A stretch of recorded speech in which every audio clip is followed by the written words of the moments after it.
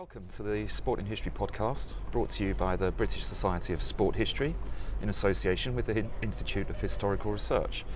This week we're continuing the series of conversations with researchers who have given papers at the BSSH's Sport and Leisure History Seminar Series at the IHR with Tom Weir. Hi Tom. Hello. Tom is a postgraduate researcher at De Montfort University in Leicester, and he's researching the history of sports and people with learning disabilities. Tom also specialises in the history of rugby and has written a fascinating account of the career of the black player James Peters, who represented England at rugby union in the early 20th century. Tom, your paper at the IHR discussed Britain's role in the development of the Special Olympics. Can you explain what the Special Olympics is for those who are not really familiar with the event? Yeah, sure thing. Special Olympics is one of the members. It's part of the Olympic family. It's the kind of third branch of the Olympic family, but isn't particularly well known in Britain. It's a grassroots organisation primarily. It's got around 150 clubs around Britain, although that numbers varies slightly, between 100 and 150, and it's been going in Britain since 1978. Okay. It's primarily run by volunteers, but it caters for people who have a learning disability, also known as an intellectual disability. I'm probably going to use those two words interchangeably. Right, okay, yeah. Learning disability right. tends to be used more in Britain. I know they're both quite contested terminologies as well. I tend to use intellectual disability when I'm talking about sport, but that generally it would incorporate people with Down syndrome, with sort of quite severe autism. It would is usually given as having an IQ below 70, and it would also incorporate people with that sort of big catch-all term of learning delay or special educational needs. Yeah. And they've been running clubs that do various different sports. So some clubs will do multi-sports, some clubs will focus on just one sport, like athletics, table tennis, swimming.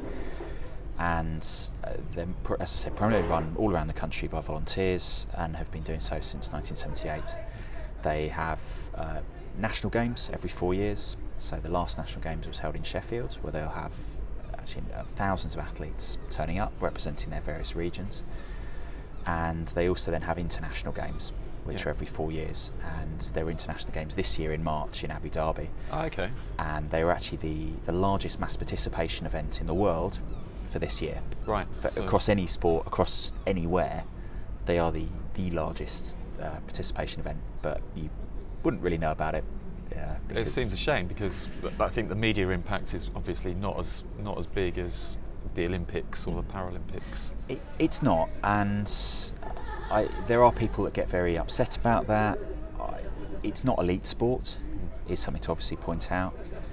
It is something where there's some amazing feats of athleticism that perform, but they are very much about inclusion. They don't have the same kind of cutthroat attitude to elite sport that the Paralympics does. It isn't about who can absolutely run the fastest. They will have various time bandings. And one of the criticisms that sometimes gets levelled at Special Olympics is the idea that everyone gets a medal, which isn't technically true. The first three get a medal, then the rest get ribbons. But there has been this traditional sort of attitude towards inclusion, that they want to appreciate everyone's efforts. Participation is the key. Yes, but it does have a bit of a sort of wishy-washy image in some cases, which is not entirely merited, but is also not wholly untrue, if that makes sense. That partly goes back to the origins of the movement, doesn't it, in America, I think?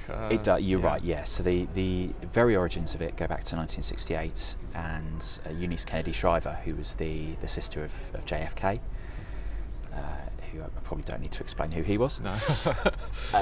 But her motivation actually came through her family member, through her sister Rosemary, who had a learning disability, who was very, very poorly treated by the family. And she was inspired from that and from visiting asylums, as they were then. Yeah. Very different world in the 60s to nowadays, but these sort of big out-of-town institutions where people with learning disabilities tended to be sort of put away and locked away, forgotten about. Hidden's a very good term. Yeah. And she sort of realised that these were pretty appalling places, and that sport could be a real benefit for people. firstly in terms of their own sort of welfare, but also in terms of how the public would see people with learning disabilities, and sport was a real bridger and a very good place to kind of meet socially in a sort of safe environment and an understanding environment. So she founds the first Special Olympics off the back of a couple of camps she ran called Camp Shrivers for people with learning disabilities. So 1968 is then the first games, which were held in Chicago, and over the course of the next 10 years it builds first in France, where her husband Sergeant Shriver was an ambassador, which always helps, and it takes 10 years before it eventually sort of comes over to Britain. And the origins of it coming to Britain are with Chris Maloney, who was a swimming coach down in I think Gloucester. Your paper particularly focused on his role, didn't it, in the kind of the development of the Special Olympics here? It did, yes. Yeah. So I suppose it's important to point out actually that he wasn't the very first person to be working with people with learning disability, and there was actually a club that was set up in Cardiff in 1959 called the Cardiff Chameleons by a woman called Joyce Robinson. And that, to the best of my knowledge, is the very first club specifically for people with intellectual disability anywhere in the world. Yeah. Prior to that, we do have the Paralympics here in Britain, or as they were known then, the Stoke Mandeville Games, which are founded by Ludwig Guttmann, who is a very important figure in Paralympic and disability sport history, a contested figure. I probably don't have time to go into all of the issues there, but he is important. But at this stage, that is purely for athletes who are in a wheelchair. It's largely focused around hospitals. It's not really a big kind of community movement yet. And so Chris Maloney sets up his first club actually from having the inspiration of seeing the brother of one of the people that he was training. So he was working as a swimming coach in Gloucester. He was training a class on I think it was Saturday. He thought it was Saturday. Right. I'm not entirely sure if that's an important detail or not. You interviewed him, did you? I did. I went down to his home and over 2 days interviewed him for a life history, and a lot of my research has been based around oral history. Okay. Because fortunately a lot of the key individuals are still alive and are very happy to talk about their role in setting clubs up. So Chris was fantastic. He was one of my earliest interviews, and we actually did a fair bit of it walking along the beach in Barnstaple, which I would highly recommend as an interview location. Not bad compared to being stuck in an archive. It's not bad. It's one of the reasons I'd suggest oral history is a fantastic methodology for budding historians out there. But interviewed Chris, and he explained, he ultimately sort of drew his first inspiration from seeing the brother of one of the people he was coaching up in the stands cheering him on. And this young lad, whose name was Paul, was enthusiastically cheering his brother on. He could see he was the right age to be able to take part. So he went up, asked the parents, why don't you let Paul take part? And their response was that, well, he has Down syndrome, so of course he couldn't swim. Yeah. And that was kind of the predominant medical thinking at the time. This wasn't the case of sort of bad parenting. This was them following what was a medical orthodoxy, which was that people with learning disabilities, but particularly Down syndrome, weren't safe to participate in sport, or couldn't understand it, or would get in trouble, or just wouldn't be able to do it. And I sort of unpack a fair bit of that in my early chapters, and how medical orthodoxy really pushed back against people with learning disability being safe to compete, and how we ultimately know now that's complete bull hockey. Yeah. But Chris took this as a challenge, said, well, look, give me a chance. And alongside, he had Paul in the water, he had his brother in there with him demonstrating the strokes, and he came up the curve really, really quickly, and was learning to swim, and was then included in these mainstream classes alongside other children within, I think Chris was saying, about 10 weeks, which is pretty good it's progress. Isn't it? It took me about that long to swim, at least. So, it was really very impressive. And that was the start. And then from there, Chris realised, actually there's this whole group of people that should be included, should have this chance to swim. It was for him, it was a real kind of equality motivation to get people in the pools, get them swimming, to get them involved. And after involving a couple of people, it was actually his mother who inspired him to write to Eunice Kennedy Shriver. Okay. Because she had read the book actually by her mother, which I think was Times to Remember, if I'm remembering that correctly, and just suggested, look, this is something that fits in with what you're doing, and why don't you reach out to them and see, whether they'd be able to support. Yeah. He wrote to them, wrote to Eunice, got a very positive response back.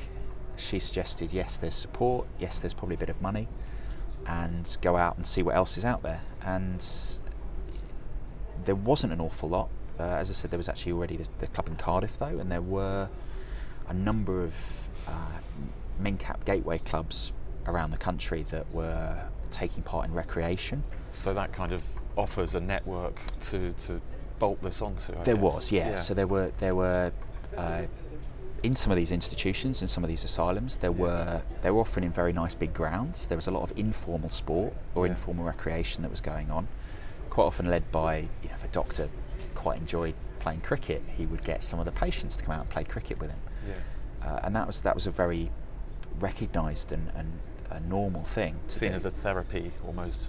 Yeah. And throughout the 20th century, it was either, in some cases it was seen as therapy, in some cases it was seen as a way of control and getting out excess energy, kind of almost depending on the decade and what the prevailing climate of how people with disability was seen. Yeah. But there was definitely stuff going on already, and there was adult training centres that were playing sport. There were some of the MenCap gateway clubs, but there wasn't really a formalised sporting competition that was going on. Right at the start that Chris was setting this up, coincidentally over the other side of the country, so he's over in Gloucester, over in Lowestoft, there was the mini Olympics that were setting up. Right. That was being organised by Jim Thomas and Nicholas Brighouse, and I interviewed Nicholas Brighouse again as part of my research, and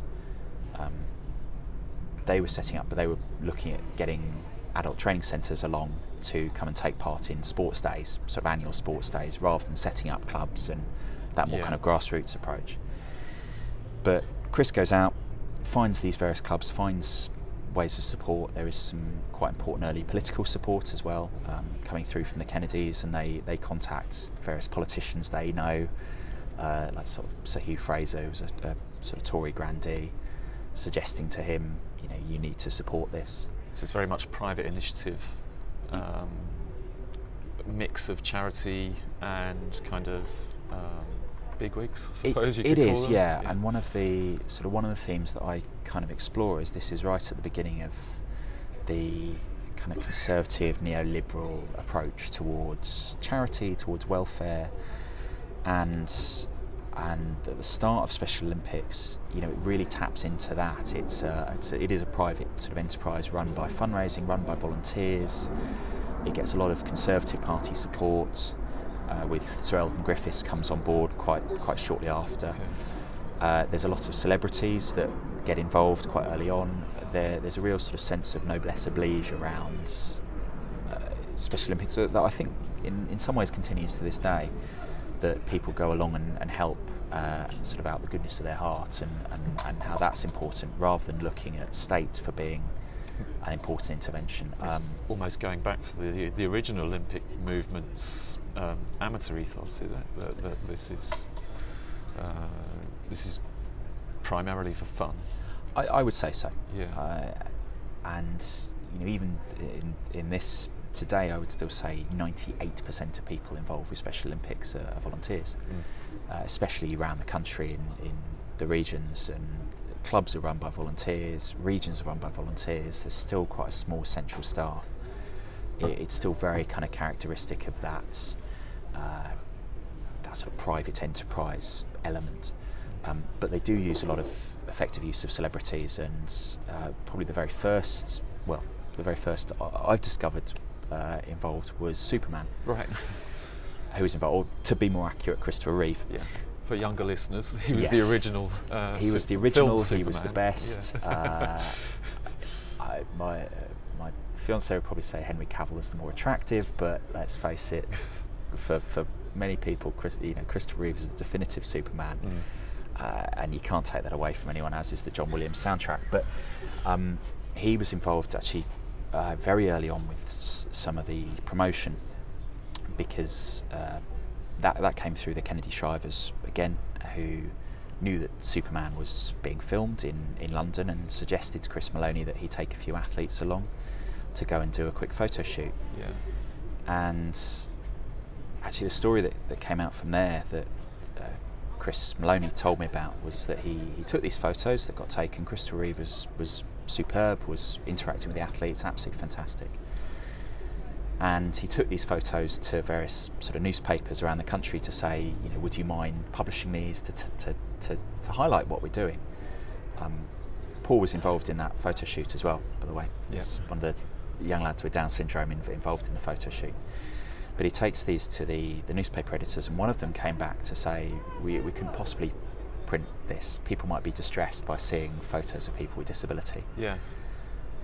And for Maloney, that was never something he'd considered would be the case. Shocking, but really. it does speak to a lot of the attitudes, and there is a real lack of people with disability in the media being presented, so that editor certainly wasn't alone in his opinion that we shouldn't display people with disabilities. That said, there is evident, and local papers quite often do cover local sports days from adult training centres or institutions or local clubs, and there is definitely some photos. So that wasn't an across the board attitude. So in a way, your thesis is looking at intellectual disability in sport, but you're really tracing the history of social attitudes towards people with intellectual disabilities as much as anything. Yeah, very much so. And one can't exist without the other. Yeah. And I think that rather than it just being a simple view towards what sport was played and where, I think sport really kind of importantly taps into those social attitudes. I think it tends to sit a little bit behind in terms of chronology, so it very rarely completely shapes attitudes. But what it does do, and one of the terms I've kind of coined through my thesis, is this term of physical advocacy. Yeah. And I think that sport has an incredibly important role to shape in terms of I'll call it social justice here. Yeah. Because what sport does is it shows people's physical ability, and particularly for people with disability, even though it's a mental disability, they tend to get written off as being useless or hopeless or not productive members of society because they're not physically capable. Yeah. And sport shows that to be complete nonsense. If someone can, sport gives you very, very hard, fast numbers and facts, and if someone can run 100 metres faster than you cannot turn around and put them in a box and say that they're not physically capable of being productive members of society. I mean, that's a numbered fact. I quite like going to the gym. I know I can push a decent amount of weight. But I also know that there's people with Down syndrome with learning disabilities who do considerably more than that. It's very, very hard for me then, were I to try and turn around and say, you wouldn't be able to work with heavy weights, because they can. It gives you objective examples of excellence amongst a community that was seen as being somehow not equal. It does. And it shows that they're capable of dedicating themselves to something, and it shows that they're able to be involved, to compete, and need to be kind of considered members of society, rather than just dismissed because they might have trouble with maths or English or writing or whatever it is that puts them in that sort of semi-artificial box of intellectual disability. It's a very social model think that, by the way. And I for anyone who's not aware of the different models of disability, there's the medical model of disability, which says that a disability is individualised and essentially someone's fault and is located within them.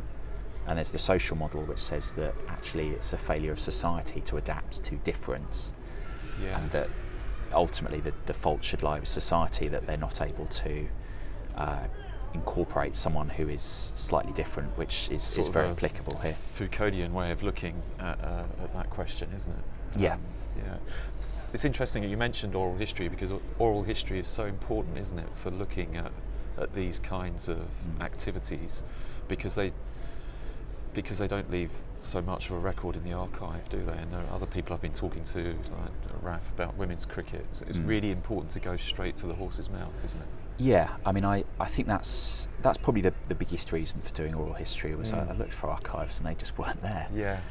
I think as well, I mean, I've tried to incorporate as much opinion from the athletes and speak to them, and as I said already, they very often are placed in this box of intellectual disability because they might struggle with writing or reading. So why would I ask them to do a written account? Yeah. That's just confirming to them why society thinks that they're disabled, whereas they're very articulate, they're perfectly able to put their thoughts together, a lot of these athletes, but I'm just not going to put them in the position where I'm asking them to write it down.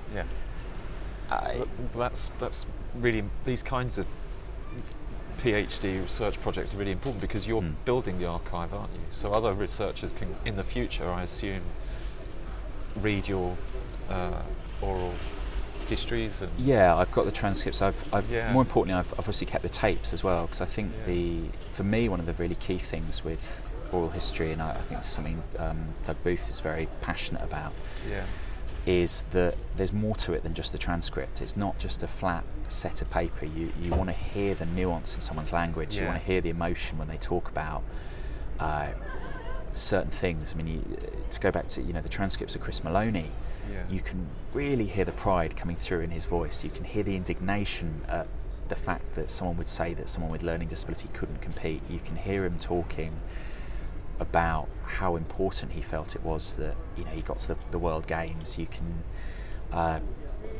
hear him sort of discussing kind of stuff, and I mean, it's really hard to get across in a thesis. It's really hard to get across on a transcript, but that's quite important.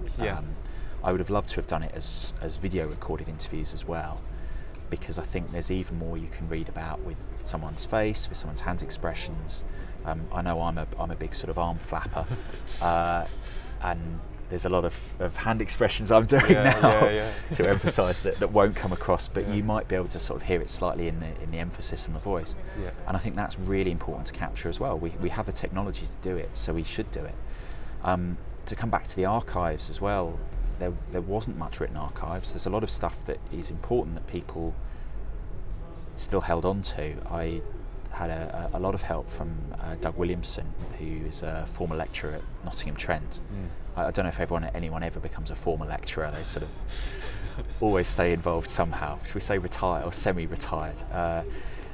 But he's been very involved, and he produced this fantastic bundle of information from his literally from his basement. He made me smell them to prove that it had come from his basement as well, which is slightly more surreal than I was ever thinking was going to happen, but they definitely were from his basement.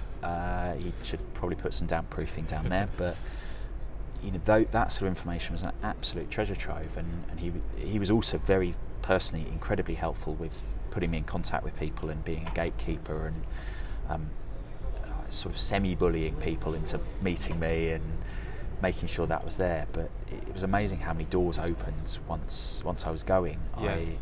I'd set out not necessarily with the intention of it being predominantly oral history based in my first year, but come second year, when archives were not there but doors kept opening for people saying, yeah, absolutely, we'll meet you for coffee, we'll talk to you, my PhD sort of transitioned slightly to being more oral history based, and I think more it's contemporary, I guess. I think it's all the better for that as well. How far are you into the PhD now? So I'm coming up to the end of my third year. I have nearly got all my chapters written in draft. Right. As I'm sure you'll know, that could mean I'm 3 months off, that could mean I'm 6 months off. Sometimes it just clicks like that, though.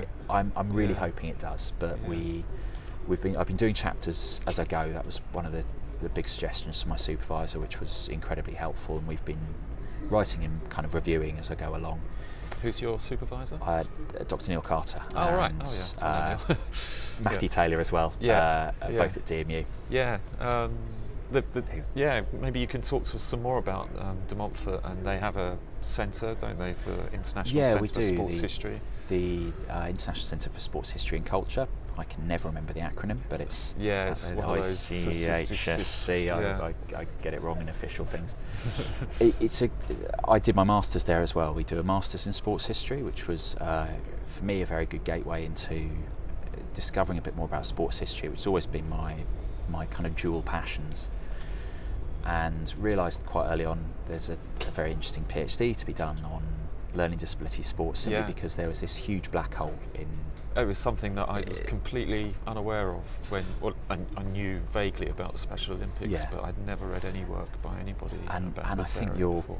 You're certainly not in a minority when it comes to that, and it's not anyone's fault or an issue because of it, but I just thought here is something that we really need to go at and look at. And there's been a fair bit of scholarship on the Paralympics, some very, very good stuff on the Paralympics. Yeah, it's exploded in the last sort of 5 to 10 years, I guess, hasn't it? But there was still this gap on learning disability when it came to disability sports, and I think when you're doing a PhD, that's probably the first and chief consideration is there a gap to be filled? Yeah. That was always how I approached it anyway, and it meant that I was going into sort of new territory, and I had support straight from the off from Neil, who had actually been involved with Special Olympics in 2009. Oh, okay, I didn't know that. The centre, alongside the University of Leicester as well, when the Special Olympics was in Leicester, they had done a report on the games, the national games that was there, and written up a report on the legacy of it and planning, and so they had these sort of insights into Special Olympics. Yeah, so it was a natural fit. It was, and there was also a history done, a sort of official history done by Dr. Susan Barton as well, who had done that through the centre, which was, I have to say, it's been a really good sort of bedrock, and she's been very helpful with sharing interview transcripts as well. Yeah.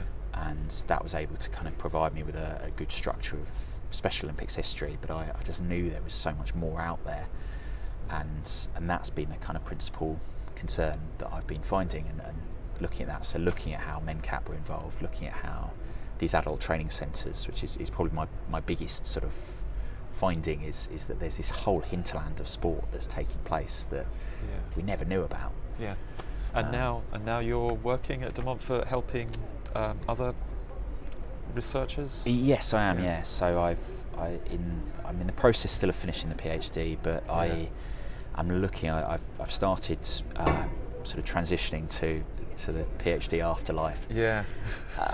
Whereby I'm doing a little bit of undergraduate teaching, but realised again there was a nice big gap in terms of looking after our across the board at De Montfort, looking after our PhD researchers.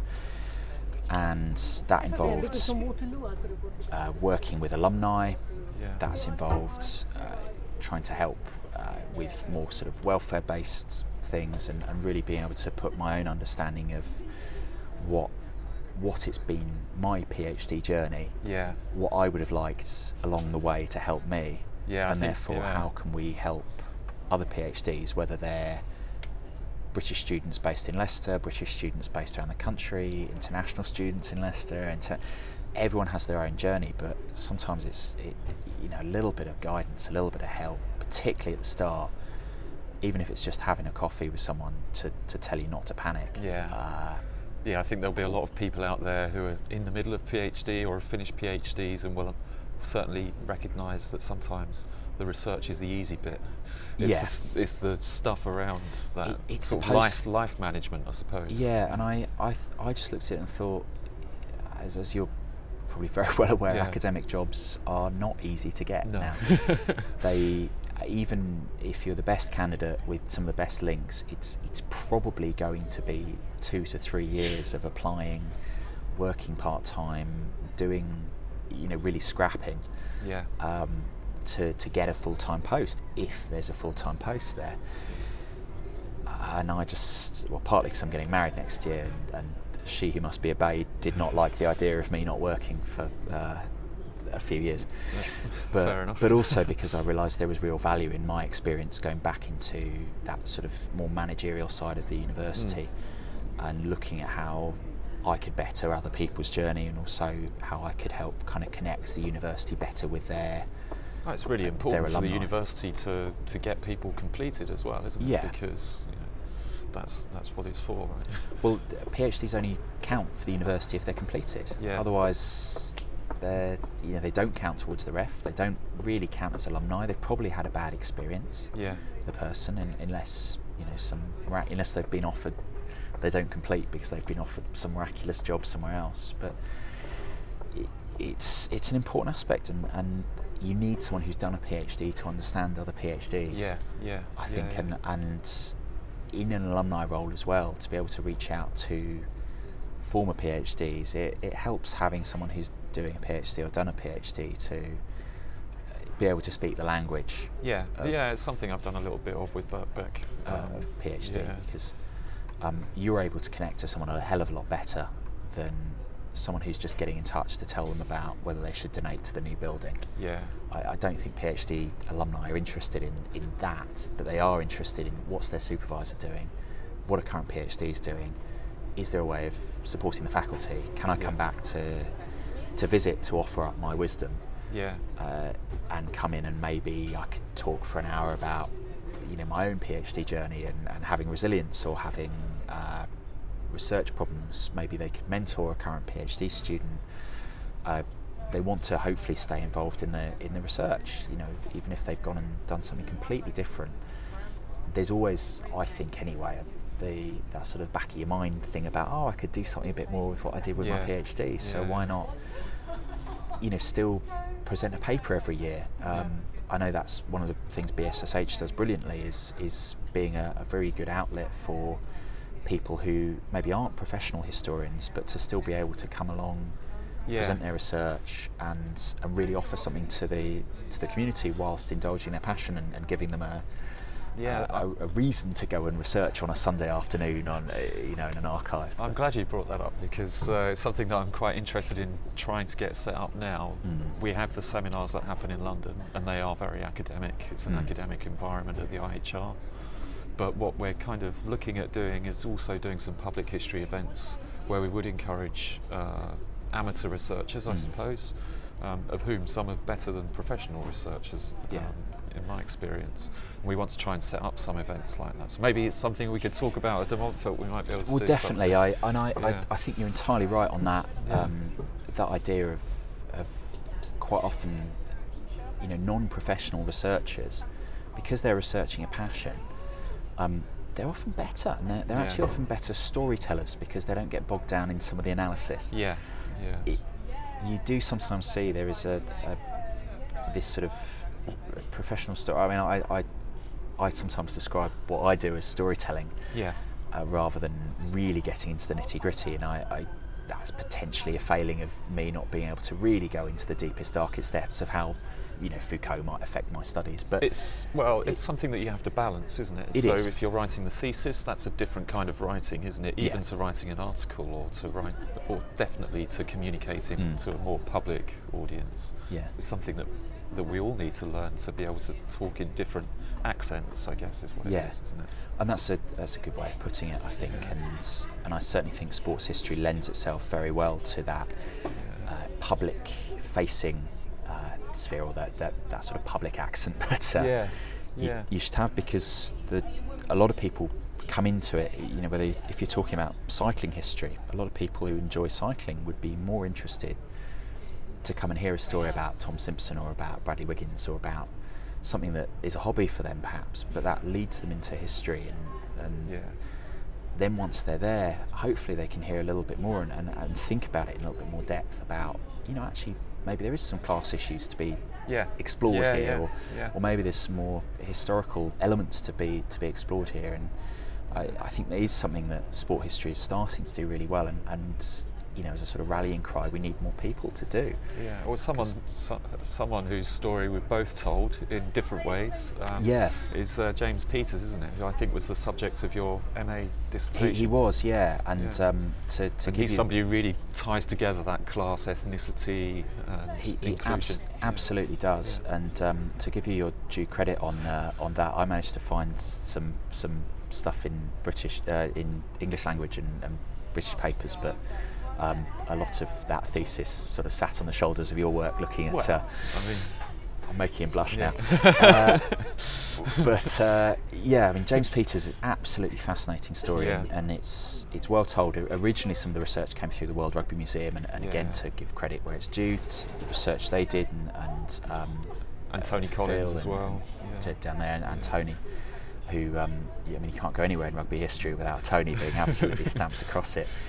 And he's this amazing story that was really, almost forgotten until the World Rugby Museum sort of went and refound him. And there were so many more characters out there like this. And there's a story in the BBC Sport today about the first black women's tennis champion who Right. wasn't allowed to play in America, Flushing Meadows. And you just think, how have we not heard this story? Why is Yeah. this not being feted from the rafters like Jackie Robinson is? But For people who don't know about Peters, yes, sorry, to get it back to Peters. I've digressed slightly. So Peters, he plays for England in 1905 and 1906. He is the son of a black West Indian lion tamer. Yeah. He was travelling with a circus. His mother was white. This was very common actually at the time, that ethnic mix. And he's got quite a tragic start to life because his dad was apparently eaten by his own lions, which screams Hollywood straight off the bat, doesn't it? I tried to write a film script based on his life. It's just extraordinary. It would be brilliant because he then joins he's part of the circus as a bareback rider. Depending on whether you believe this, I think, slightly exaggerated stories, he was abandoned by the circus, potentially chained to a wagon wheel, which I think is nonsense. Yeah. But he certainly was moved to an orphanage, and he grows up in an orphanage in South London. Yeah, in Blackheath, I think. It was in Blackheath, Fagan's orphanage, not Fagin, but it can have a nice Oliver Twist bit there if people want to see that. And it's at Blackheath that he sort of watches rugby. He was a champion athlete. He was winning all the sports days recorded in the books at Fagan's. But sees rugby, learns it, enjoys it. He moves to Bristol. He becomes a carpenter. Moves to Bristol. Is playing in the Bristol team after a year living in Bristol. And that's the sort of first sight of some racial discrimination because there's two members of the Bristol board who resign based on his inclusion in the Bristol team, which actually at the time was kind of a sort of Bristol was almost a sort of regional team or county team rather than it just being a club because they would play the big games. But there's definite evidence that there were board members who resigned. Peters is there for 2 years and then moves down to Plymouth, probably for work, because he is still an amateur player and very much a sort of working class amateur player. He's working as a carpenter, he's working on the docks, he's working the morning of games, and he establishes a very big name for himself, is being touted particularly by the West Country papers as he should be playing for England. But this is where it all starts getting murky as to why he's not being selected, because it could be to do with, and there is speculation that it's because he's of mixed race or was black, as he was considered then, that he wasn't being selected. And this kind of clamour grows until he finally is selected. He plays against the Tory New Zealand team, but he's playing for the county team, and he gets selected to play for England against Scotland. And England would have a surprise win in that game. Yeah. And he plays very well. He's playing alongside a chap called Adrian Stoop, who is very familiar to a lot of rugby followers of Stoop Memorial Ground fame. He then plays against France, which a lot of your research turned up. Actually, this is an extraordinary story because they've got two black French players in there as well. Captained by a black player at that time. And who was Georges Jerome, I think. That's right. And they've got Andre Vergier as well. Yeah.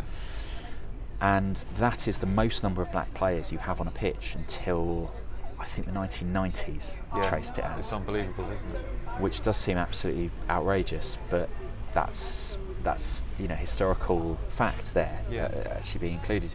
Plays brilliantly well, scores a try, they absolutely smash the French. And then the South Africans come on their tour of 1906, and there's a lot of talk around this, but it's predominantly a tour of unity. So it's 5 years after the Boer War. The team includes British and Boer players. Yeah. There was a Boer player who'd been interned in a British prisoner of war camp where he played his rugby. and some of the Boer players are very uncomfortable about playing against a black player. And the first really big kind of controversy that my master's thesis kind of confronted was whether or not they had attempted to boycott the game or refused to play against him in Devon. Yeah. And there was this historical account that unfortunately isn't referenced, and it is. Yeah, it's very tenuous, isn't it? It is, and basically it was based on a sort of oral family tradition saying that the South Africans had refused to play against him. And I took the view that I didn't think that was the case. I felt that was being written sort of 80 years later, when South Africa are, you know, an apartheid nation, and it's very much they're the sort of public enemy number one. Yeah. I didn't seem to see any direct evidence that they would boycott against him, but there is evidence that they were unhappy about it. There were the players' diaries saying that one of the players went out to sort of injure him to get him off the pitch, and so they play against him. They beat Devon, but then he is mysteriously dropped for the England game. Yeah, he doesn't even make it to the North v South game, does he? Doesn't play in any of the trial games, so he's not, despite the fact he's had a brilliant game. In the previous game, he's the incumbent in the shirt. He wasn't injured. I went through all the various possibilities of what else there might be, and I concluded he wasn't injured. He seemed to be in reasonable form. He wasn't even given a chance in the trial games, and there were 2 trial games. There was West v the Rest and North versus South. So he wasn't even considered to be in the top 8 of the half-backs. Because at that stage, half-backs were the scrum half and fly half kind of combined. They were much more interchangeable in those days. They were, and it was just starting to get to this point of specialisation, actually sort of pioneered by Adrian Stoop.